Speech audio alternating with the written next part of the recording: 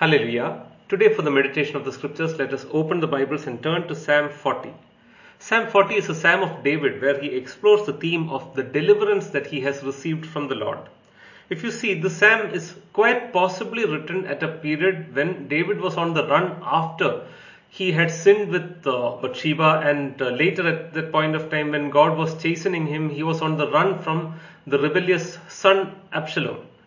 And at this point of time, David recollects and remembers the great deliverance that the Lord has done for him in the past. And he looks to the Lord once again and asks him for a new wave of deliverance to happen in his life as well. What is beautiful about this psalm is, even at the point of the greatest sin of his life, David still experiences the amazing grace of God. He experiences the mercy of God. God is so loving that he extends his forgiveness and even gives a beautiful revelation concerning Jesus Christ to this man of God, David. David was surely a man of God and he was a prophet. Many people have experienced great deliverance when they meditated upon the Psalms that were written by David, because it came forth in the pressure of real life situations. And if you see, the psalm is a messianic psalm where in the book of Hebrews we know that the author of the book of Hebrews refers to the psalm to talk about Jesus Christ as the fulfillment of this psalm. In verses 6 onwards, the portion of the psalm talks really about Jesus Christ. It's messianic in nature. And if you look at this psalm, it's broadly divided into three sections. The first section is Psalm 40 verses 1 to 5, which talks about the great deliverance of the Lord. What has the Lord done for us? That is the main thing that is explored in this initial portion of the psalm. The second portion of the psalm, verses 6 to 10, talks about the sacrifice that pleases God. Or, in other words, what can we do for the Lord? And verses 11 to 17 is written as a prayer or a lament that is given to the Lord for a new deliverance. Let us look at each of these sections, and may the Lord bless us through the meditation of these scriptures. If you see verse 1 to 5, David writes here, I waited patiently for the Lord. He inclined to me and heard my cry. Very often we realize in meditating the scriptures that the best thing that we can do in a tight spot is to wait upon the Lord. Now there is a difference between waiting upon the Lord and waiting upon the Lord patiently. Sometimes a holy resignation is required from our side as we wait patiently upon the Lord. As we are resigned into the arms of God, we trust ourselves into the sovereignty of God, we relax ourselves and we realize that God is in control. And David is really talking about that. He says here, I waited patiently for the Lord and the Lord inclined to me. That means the Lord was not inclined to me at a point of time, but as I waited patiently for the Lord came over to me, bent down to me, and he heard my cry. And what did the Lord do? What's the deliverance that he received? First of all, he turned to us in favor. He heard our cry. In verse 2, he says, he drew me up from the pit of destruction out of the miry bog.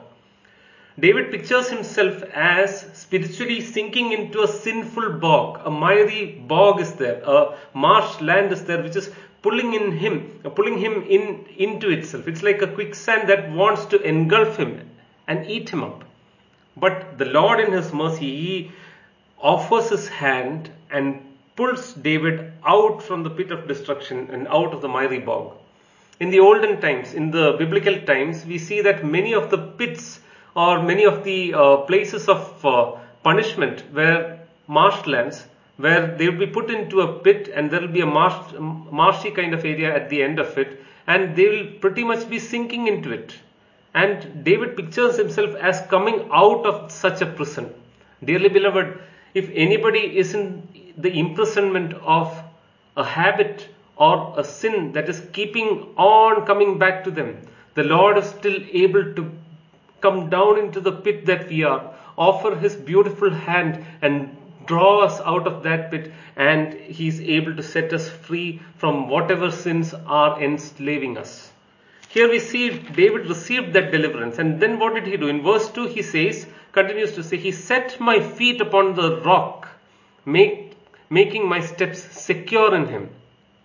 We see that David, when he waited patiently for the Lord, when he cried out to the Lord, these are the two things that David did. And what the Lord did was, he drew David out of the pit.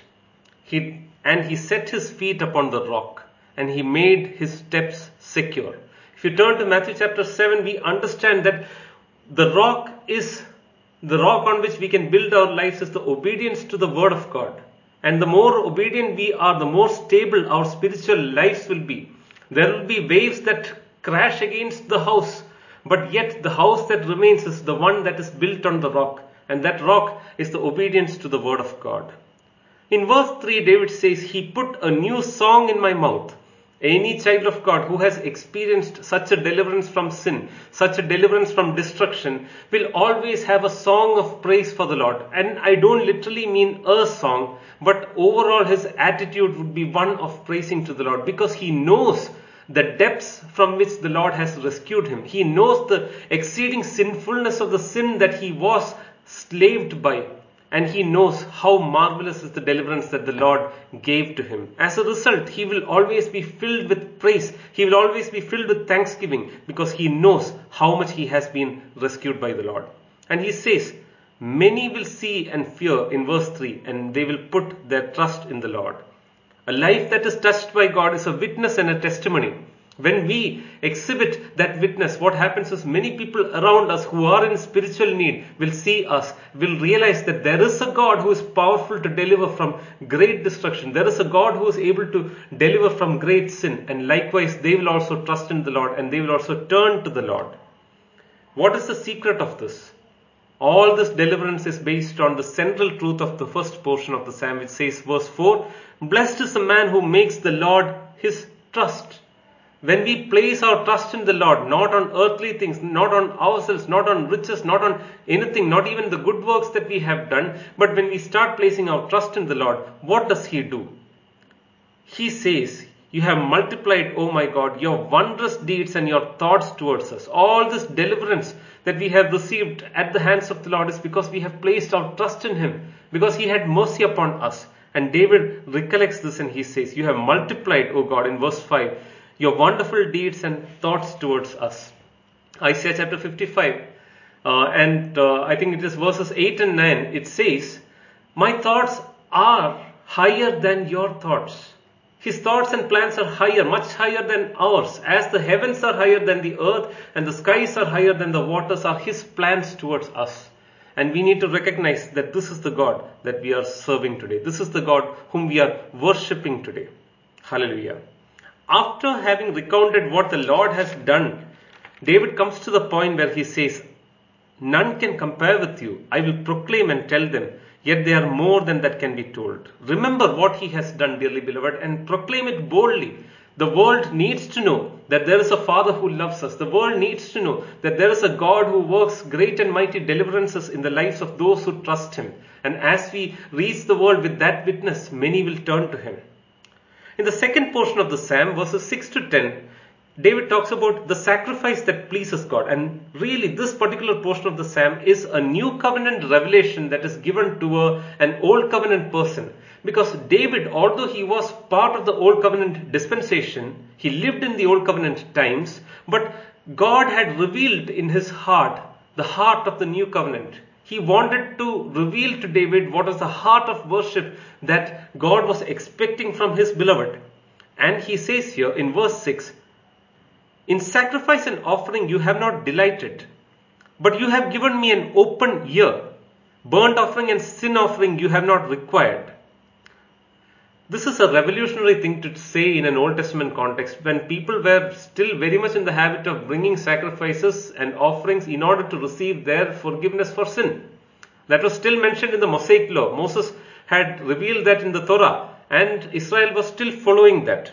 But there is the heart that God had when he gave that Mosaic law. There was the intention and heart that God had towards the children of Israel when God gave that law to the people. And what was that heart? They needed to have a heart that was right with God. God is more interested in the heart that brings the sacrifice rather than the sacrifice in itself. For what can we add to the Lord if we are bringing a bull or a cow into the presence of God to be slain and presented as a burnt offering? God does not gain anything, but what he wants is a heart that is attuned to him, a heart that is repentant for the sin, a heart that is aligned with him. And God reveals that in this particular portion. He says here, In sacrifice or offering you have not delighted. But what delights the Lord? An open ear you have given me. An ear of a man that is open towards the commandment of God, to the voice of God, is what the Lord delights in. You see here, in the Old Testament, you bring a sacrifice in order to obtain the mercy of the Lord.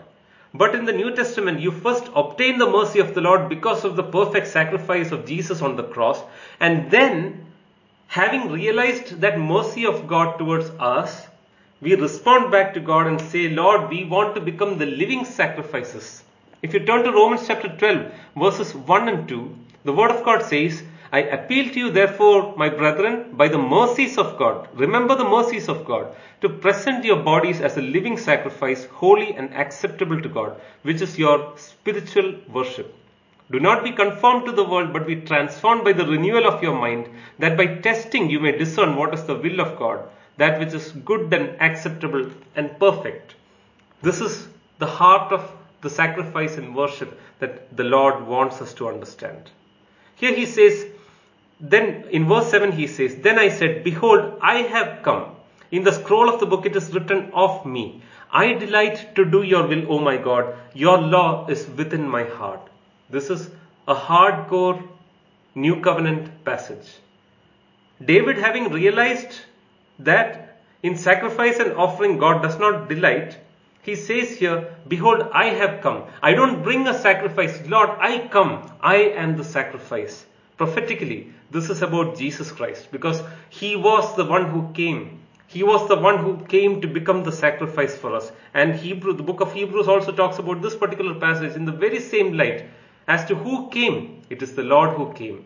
Remember, my dear friends, we also need to have that very same attitude. We don't bring the sacrifice to God. We come and present ourselves as a sacrifice before the Lord. And verse 8 says, I delight to do your will, O my God. Your law is within my heart. The Lord says in Ezekiel chapter 36 and Jeremiah chapter 31, we realize that the heart of the new covenant is that the Lord will take our heart and do a transformation of our heart. From a stony heart he will take away and he will give into us a new and fleshly heart, a heart that is soft and tender to receive the will of God and the commands of God. And then what the Lord does is he writes the commands of God, the will of God, the law of the Lord into our heart, and our lives can then be lived according to that commandment which is written in our heart. The law, the Spirit of God that is given to us is given to us to enable us in order to walk according to the law that the Lord has written in our hearts. And he says here in verse 8, I delight to do your will, O my God.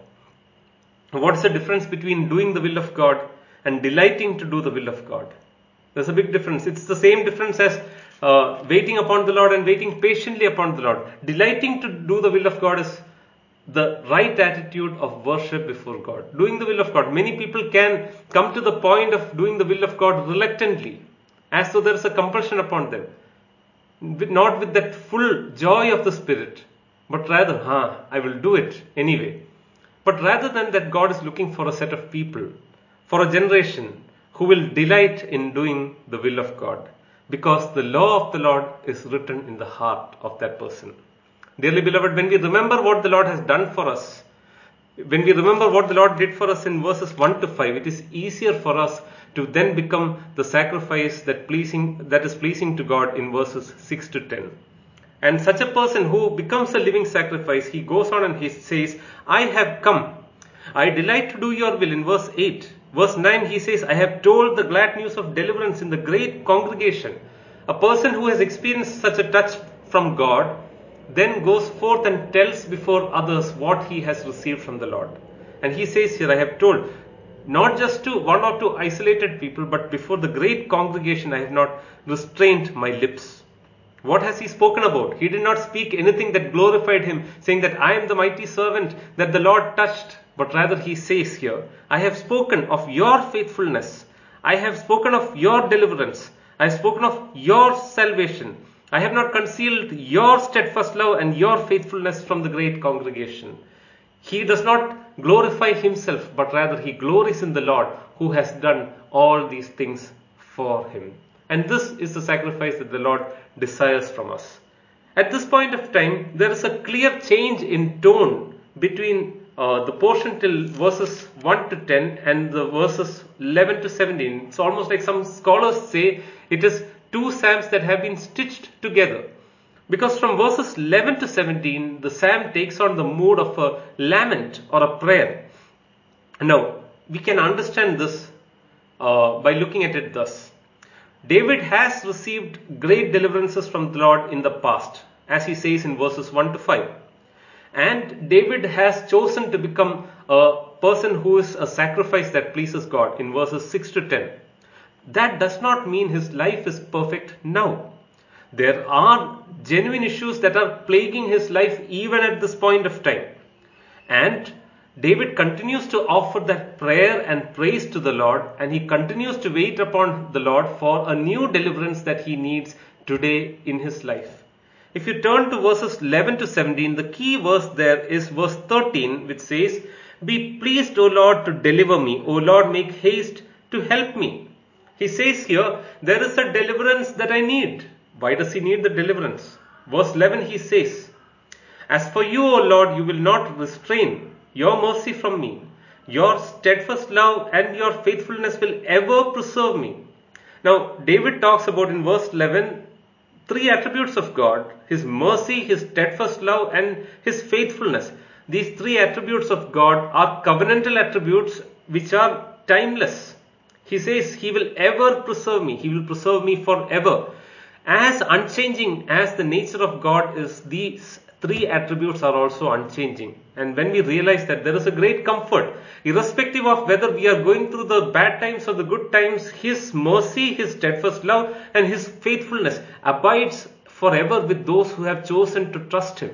This is what we understand from this verse. Now, verse 13 he says, "Please God, deliver me." From what does he want deliverance? If you look at verses 12 and 14 and 15, we will see what he needs deliverance from. Number one thing, verse 12 he says, "I need deliverance from my sins." I need deliverance from my sins, because even today, after having experienced the deliverance of the Lord in the past, after offering my sacrifice to him, after offering myself as a sacrifice to him, still there are sins that I am plagued by. He says here, "For evils have encompassed me beyond number.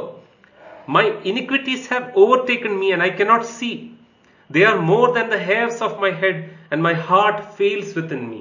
David cries out to the Lord, and he says, "Deliver me, Lord, from my iniquities, the sins that I am having in my heart. They are more than the number of hairs on my head." Now, one of the beautiful things about David was he was a man after God's own heart. He recognized the sinfulness that was there in him, and he was ever ready to repent and ask God for forgiveness and grace and deliverance. I think that is a very healthy attribute. That's a very healthy nature that a believer should have. When we introspect, we cannot always spend time introspecting and looking into ourselves. Then we will become depressed. We have got to alternate that inward look with the upward look and the outward look. We need all these in balance. But a person who only looks at God and others without looking into oneself tends to become spiritually very complacent. We need to have a daily introspection in order to see where we have failed God, and we need to get right with God and maintain a very short account with God. We need to make sure that we are running to the Lord and confessing our sins, because He is faithful and just to forgive our iniquities and cleanse us from all unrighteousness if we confess our sins to Him. And here the word says, "My iniquities have overtaken me." First of all, David asked for deliverance from his sins. Second thing, he asked deliverance from his enemies. Verse 14 he says, "Let those be put to shame and disappointed altogether who seek to snatch away my life. Let those be turned back and brought to dishonor who delight in my hurt. Let those be appalled because of their shame who say to me, aha, aha." Now, these are some of the natures of the various enemies that David had. First of all, what did they try to do? They gathered together and they tried to snatch away David's life. Number 2, they delighted in the hurt of David. Number 3, they were constantly saying, "Aha, aha," meaning "I told you so." And David says, "Lord, go against all these people who are doing this." Now, David was a man who was appointed by God, anointed by God, and he overall wasn't the will of God. Yes, he had received chastening, he had gone away from God, he had received punishment from God. But that does not mean that the enemies can have a free reign over his head. He prays out to God and says, Lord, be just. All these people who are attacking me without cause, do your will regarding their lives. Verse 16 he says, but may all who seek you rejoice and be glad in you. May those who love your salvation say continuously, great is the Lord. May all who seek you, that is the key thing. God wants us all to be his seekers. And the word of God says, if you seek him with all your heart, you will find him. What is the difference between a casual seeker and a genuine seeker? One who seeks God with all his heart will surely be found in him and surely will find the Lord. And here the word says, verse 17, as for me, I am poor and needy. This is the king of Israel saying, the current king of Israel, the anointed one. He is saying, but as for me, I am poor and needy. Blessed are the poor in spirit, for theirs is the kingdom of God. This is one quality that can set us apart from the complacent, casual Christianity that is there around us.